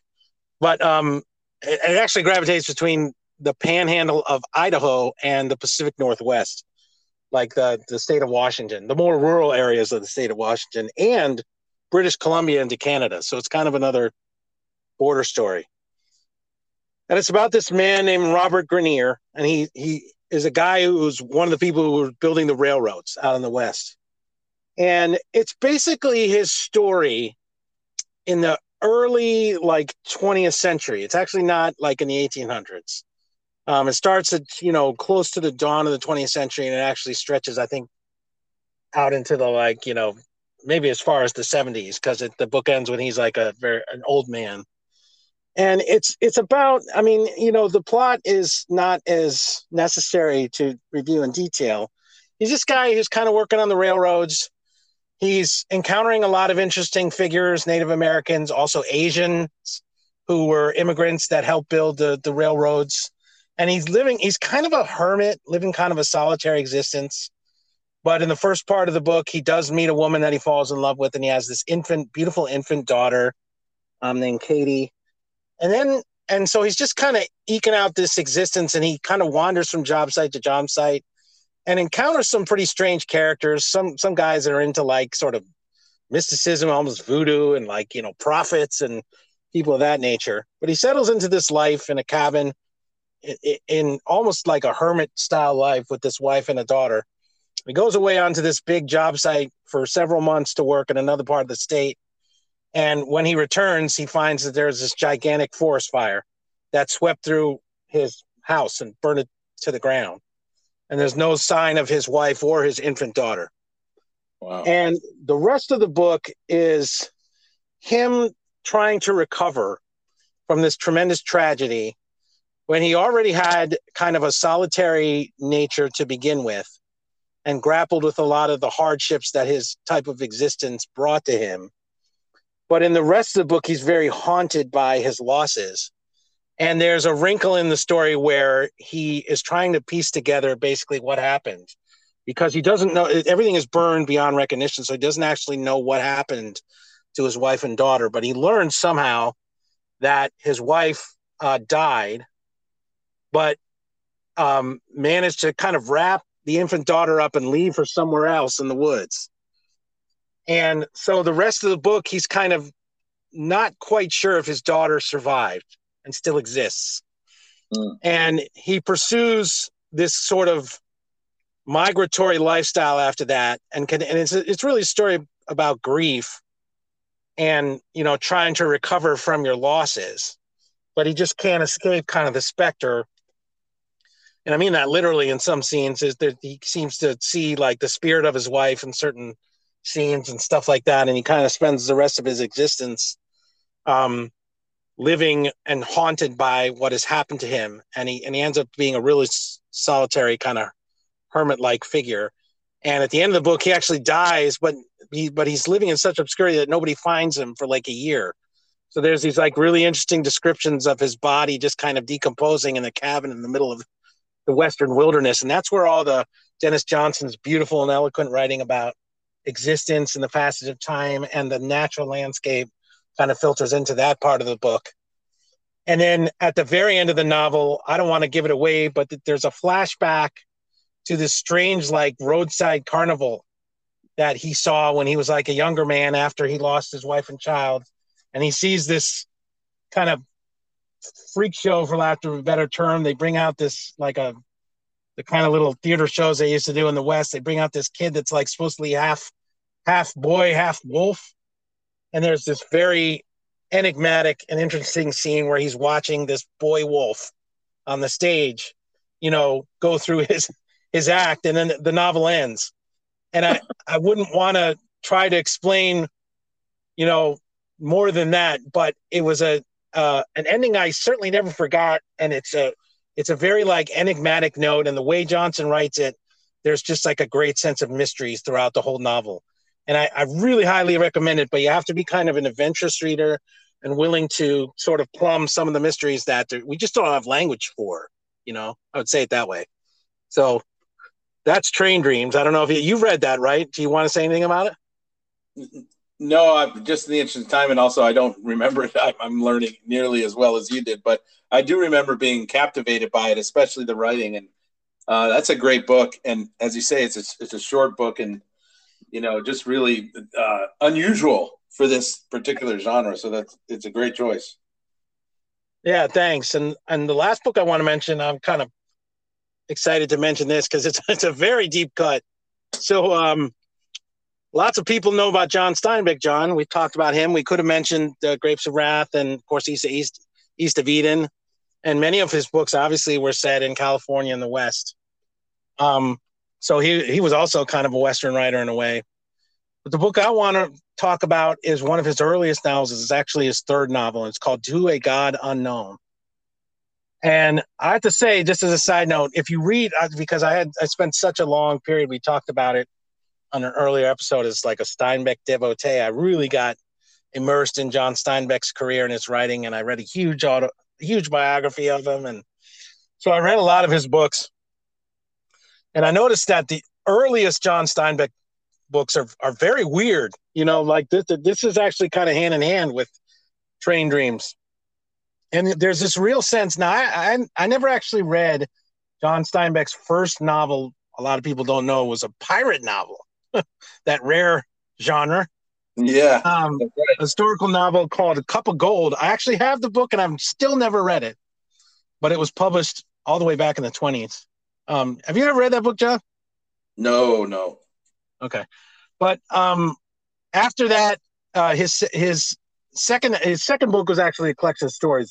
So To a God Unknown was only his second novel, and it was published in 1933. And he always described it as the novel that he had the hardest time writing, which is interesting. It took him like 5 or 6 years. It's not a very long novel, and it's a very strange novel. But this is set all the way out in California.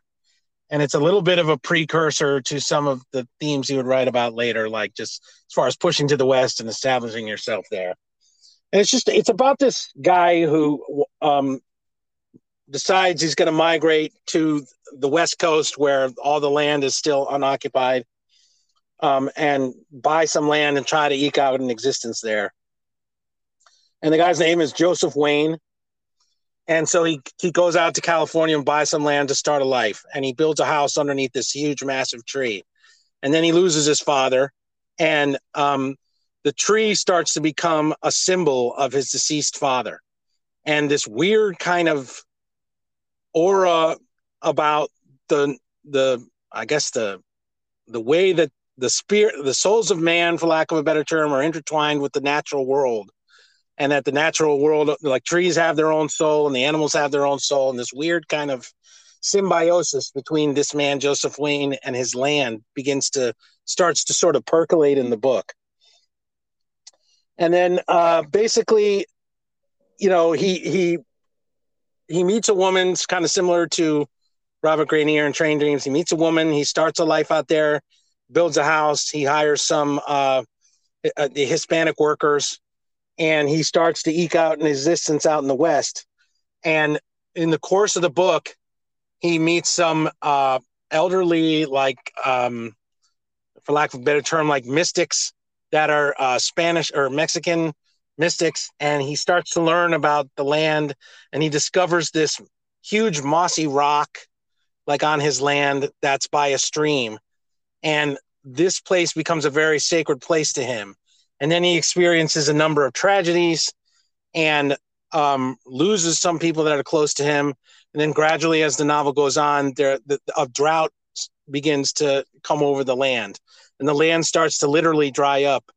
And as his life gets more and more of a struggle, he becomes kind of obsessed with this rock and the stream in his backyard and starts to kind of like almost make offerings to it and and spend a lot more time out there.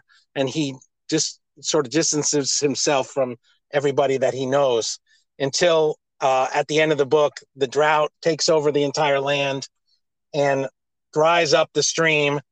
And then I hate to use a spoiler, but it's just necessary for my discussion of the book. The guy sacrifices his own life on the mossy rock and uses his blood to drain into the rock as a kind of way to keep the rock alive because he's become so detached and so sort of intertwined with the land that he sacrifices himself ritualistically on this rock. And then at the very end of the book, while he's dying on the rock, it starts raining.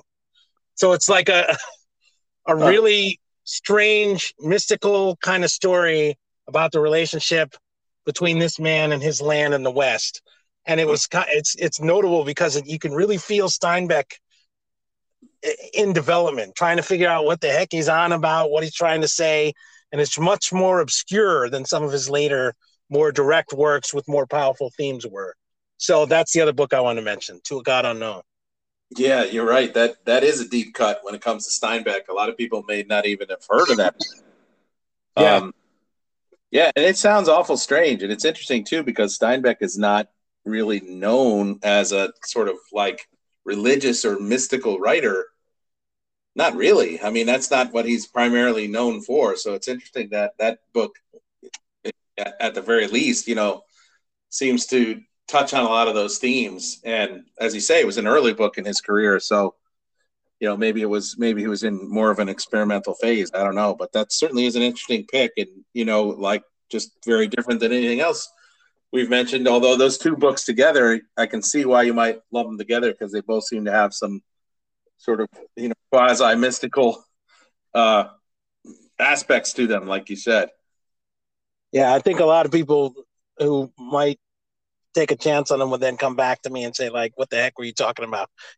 But I thought both books had a lot of power, and I'm just putting it out there. Well, and I remember you mentioned this, but I remember there was that period in your life you were very into John Steinbeck and really interested in his writing, his career, his background. So sometimes amongst readers, you sort of take a deep dive into a writer that means something to you, and you kind of I've had writers where I've tried to read their entire catalog, someone like Flannery O'Connor, or there have been others. So yeah, he was a writer like that for you at that time, and you brought him up in past episodes where we talked about formational or foundational writers for us. So, and by the way, this Wallace Stegner novel about Western literature, which I mentioned before, where the bluebird sings to the lemonade springs. There's a whole essay about one of Steinbeck's short stories, Jude, called the story is called Flight.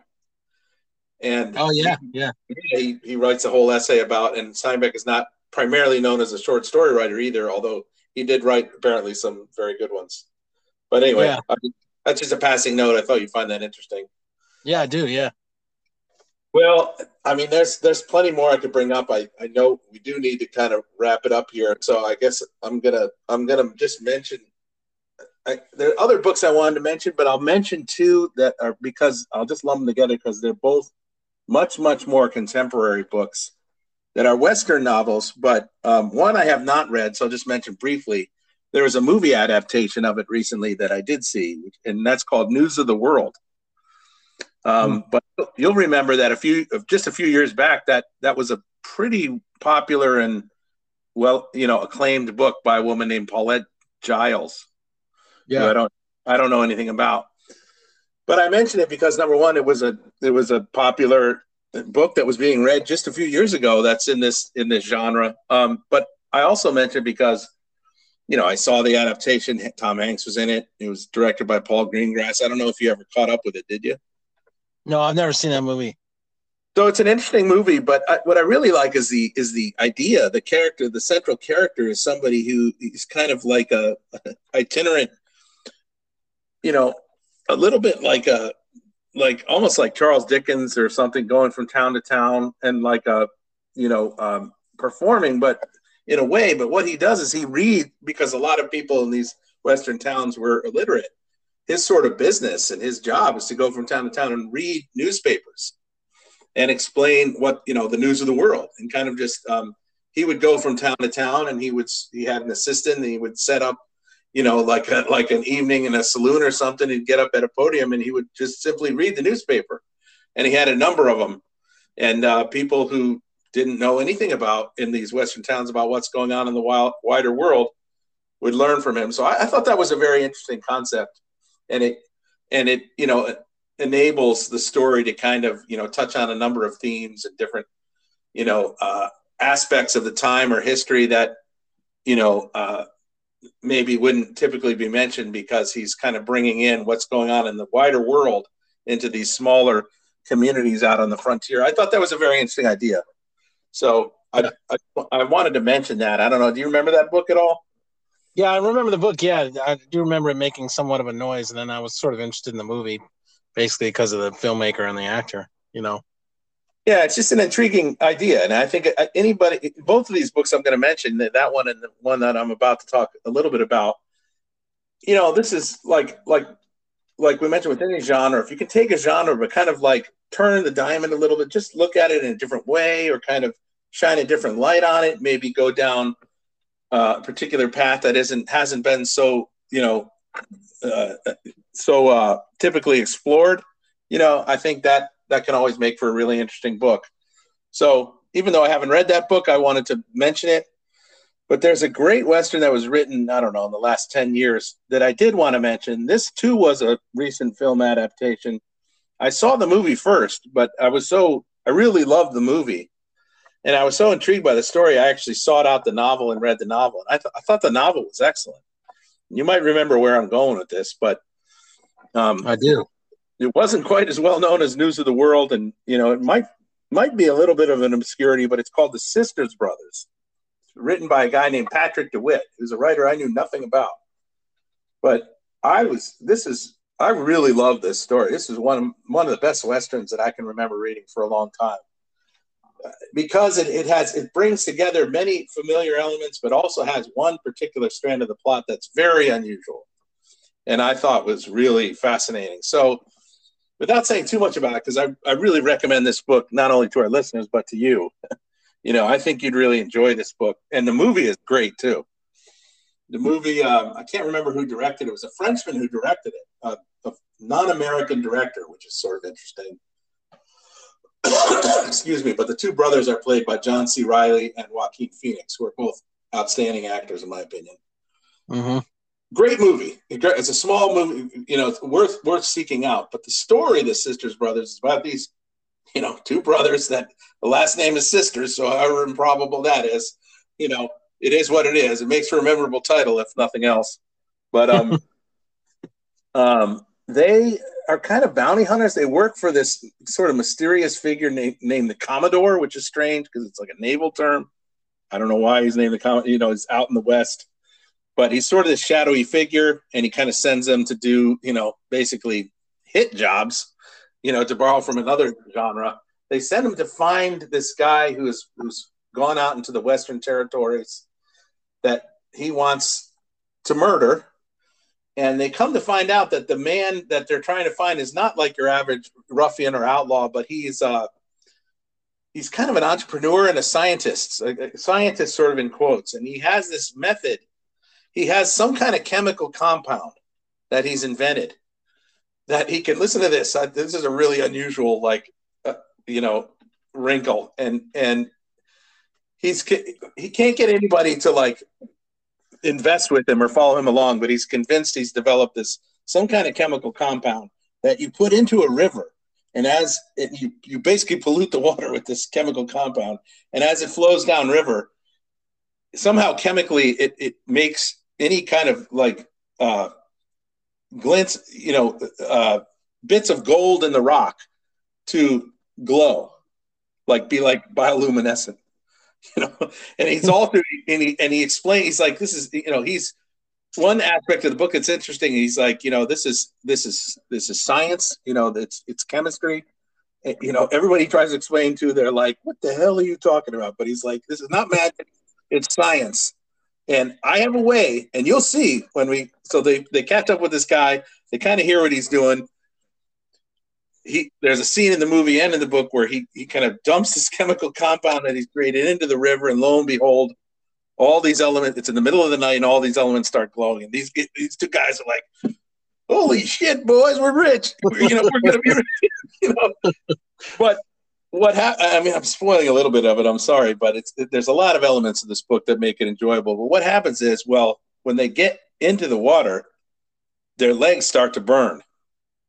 and what it's some kind of chemical compound that's essentially poisonous to humans, and they don't realize, and they kind of run into the water to start collecting gold, and then there's this horrible scene where this guy's lower part of his legs are basically like rotted off, and so it takes this sort of environmental turn about human greed versus trying to collect this gold and trying to like create this money-making venture, but you're basically polluting the water, and they don't know enough about the chemistry to know what kind of effects it has, not only on the human body, but on the environment itself. And so one brother's like, I want no part of this. And of course the other one's like, this is our ticket out of this business. And so it has a weird kind of environmental thread to it.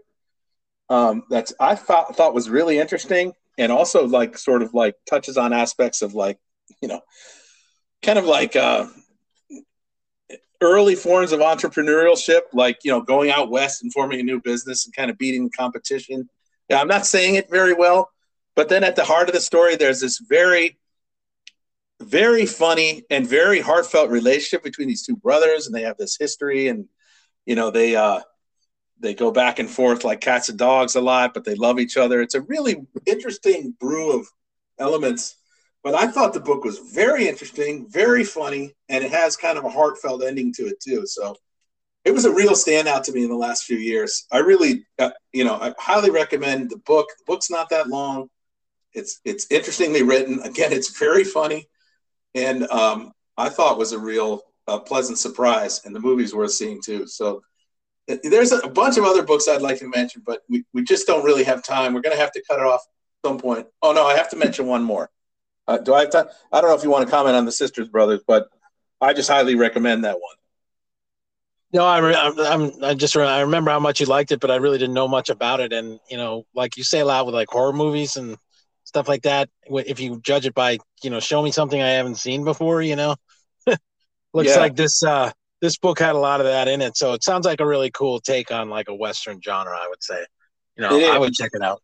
It's really cool, and it's just very different. It has a very different feel than almost any other Western book that I've read. And I'll say this too: both the book and especially the movie, it's very most Western movies, they end with a big gunfight. This movie begins with the gunfight, like it has puts you right into this gunfight that's in the middle of the night, so it's dark, and it's just drops you right into it. And then there's a fire at the end of it. It's very memorably filmed. So like the opening scene of the movie is really striking. So there's all that. I have to mention one more. We cannot go. This is a bit of a nostalgia pick for you and I, because it relates to Dad and like a particular, series of books that he really loved. But these are books that have also made quite their mark on kind of, I would say, more modern literature, and that is, I have to mention the mystery series written by Tony Hillerman. That's all set. And what makes these books really unique? These are, solidly what I would call genre books. They're tight, well-written mysteries. They're a lot of fun. They feature a Native American kind of cop or detective named Jim Chi. He's sort of the Sherlock Holmes character. But I think they're almost all set on Native American reservations or around them. And they really draw from, in a very elegant and interesting way, from Native American traditions and beliefs. So there's a whole long series of books written by Tony Hillerman. He's since passed on, but I read a few of them, but they were always entertaining, and our dad loved those books.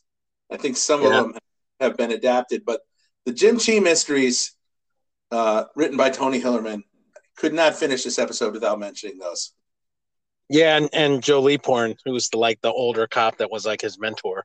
That's right. Joe Leaphorn. Yeah, those are really great books, and Tony Hillerman may be a little bit forgotten now, but I give him all the credit in the world for, as a European descendant, man, for how much light that he shed upon Native American traditions in this country, and how much respect he gave to Native peoples. And I don't know, there may be differing opinions about his portrayals or whatever, but for me, he really kind of opened up a lot of interest for me in that whole, well, there are many tribes and cultures, but that whole world, Native American spirituality and culture. Yeah, no, that's a great closer. I mean, those are really good books. They're really well crafted and a lot of fun. Yeah, I just had to mention those, and it just reminds me of Dad, so because he really enjoyed those, which is unusual because he didn't read much fiction. No, he didn't. All right, so we'll end it there, take a quick break, and then we'll come back and wrap this episode up. All right.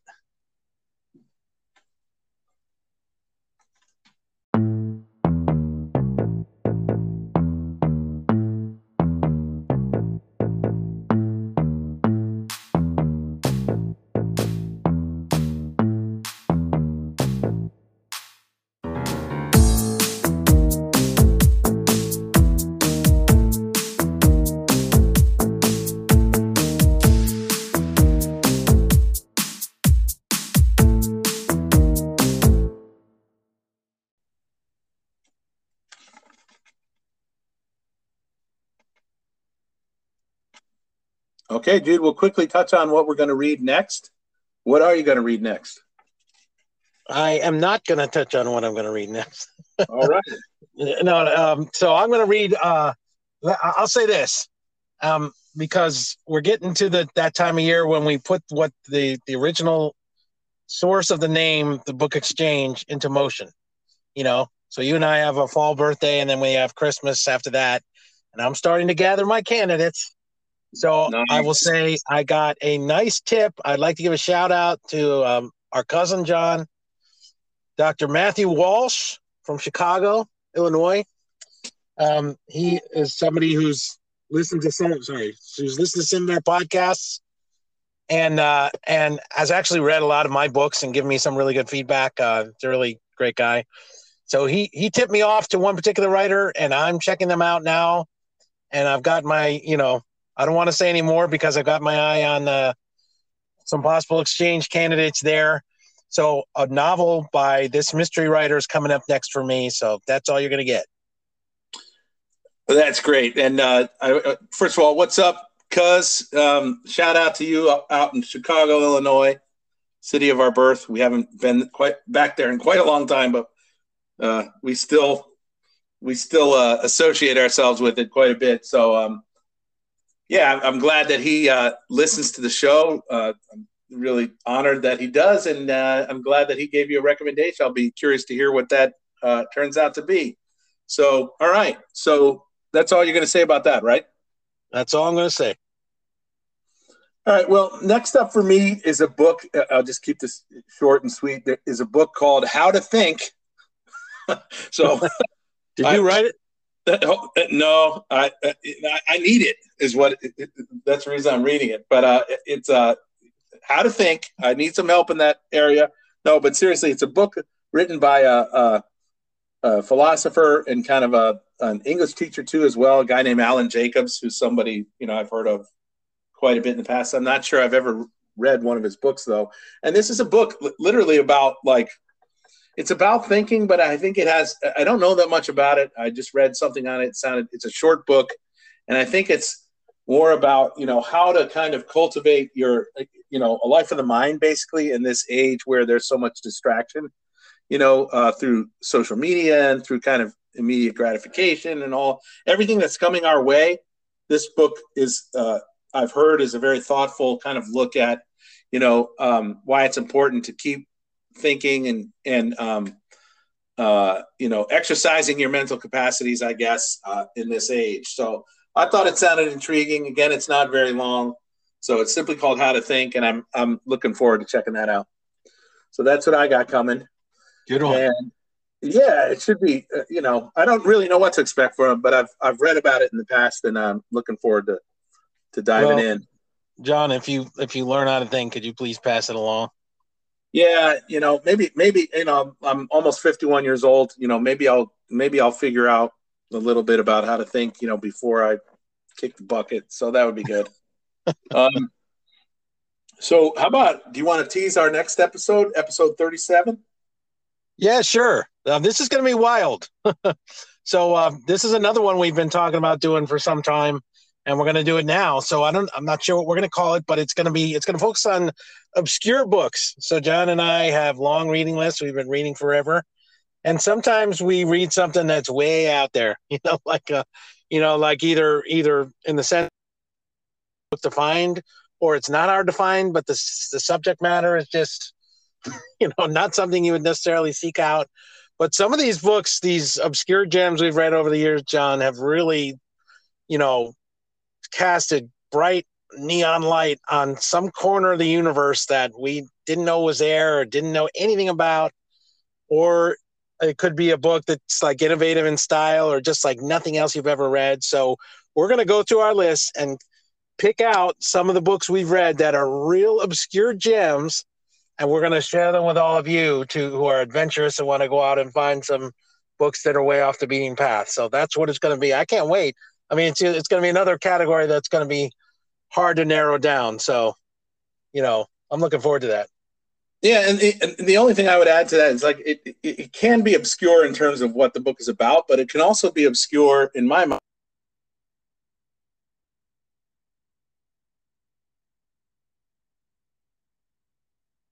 Uh-oh. I think I lost you. I was making one point I wanted to make, just to add on to what you said, is that these books, they might be obscure in subject matter or just in what they're about, but they also may be obscure in the sense of that they're just hard to find right now. Maybe they're out of print, maybe they're just not very well known. So it could be that kind of, it may not be like all like very weird subjects that are out on the fringes, but it may just be like these books are not, for whatever reason, just not popular or not discussed anymore. So it could be all of those things.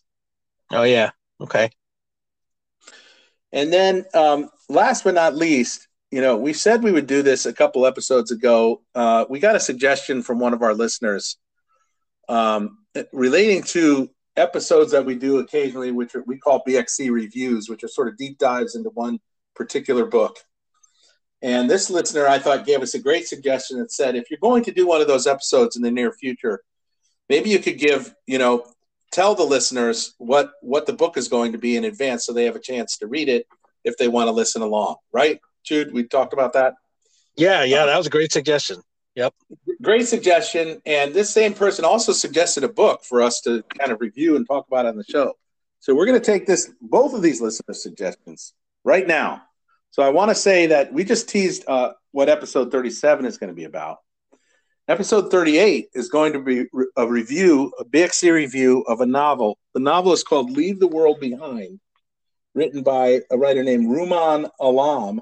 I hope I'm saying that right. And who's a writer that I had never heard of or read before. Have you? No, nope. So I don't know much about this novel. It was recommended to us. I looked it up. I thought it sounded intriguing. I shared it with my co-host here, Jude, and we both decided that we were going to take this listener's recommendation. Again, we really appreciate and welcome listener recommendations, and we're going to read it and we're going to discuss it for episode 38. And all I really know about the book is it involves a New York-based couple that I think either rents or somehow they go out to a house on Long Island for some kind of vacation or a break. And while they're there, there's some kind of event that happens in New York City and possibly wider than that, possibly the rest of the country. It's not really known. There's some kind of blackout where all communications go down.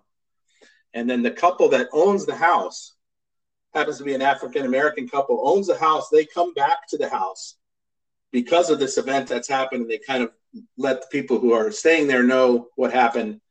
And then the rest of the novel unfolds from there, and you're kind of, I don't know much about it, but I guess you're trying to figure out what exactly happened and how they react to this situation where they're kind of cut off from everyone they know in this house out on Long Island.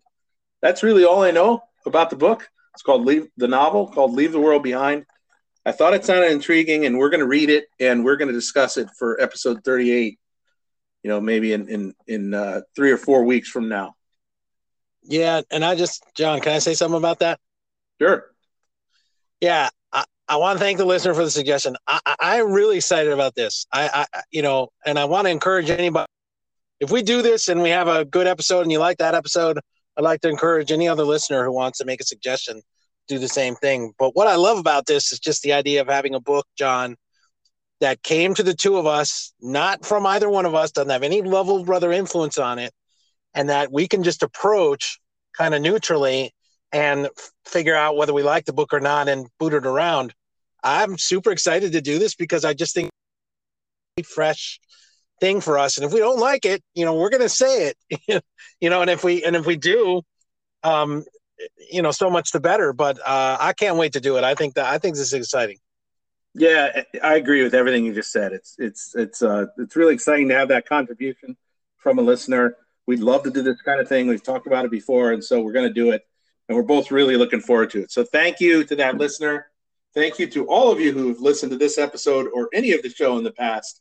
And that should do it for episode 36. And I guess that's about it, Jude. Anything else? Yep. Just speaking of that, everybody who's listened, we thank you also. And it's now up to 21 countries. So we welcome any listeners we have from Japan. So thank you. Yes, indeed. Thank you all for listening to the Book Exchange, and we will talk to you next time. Take care.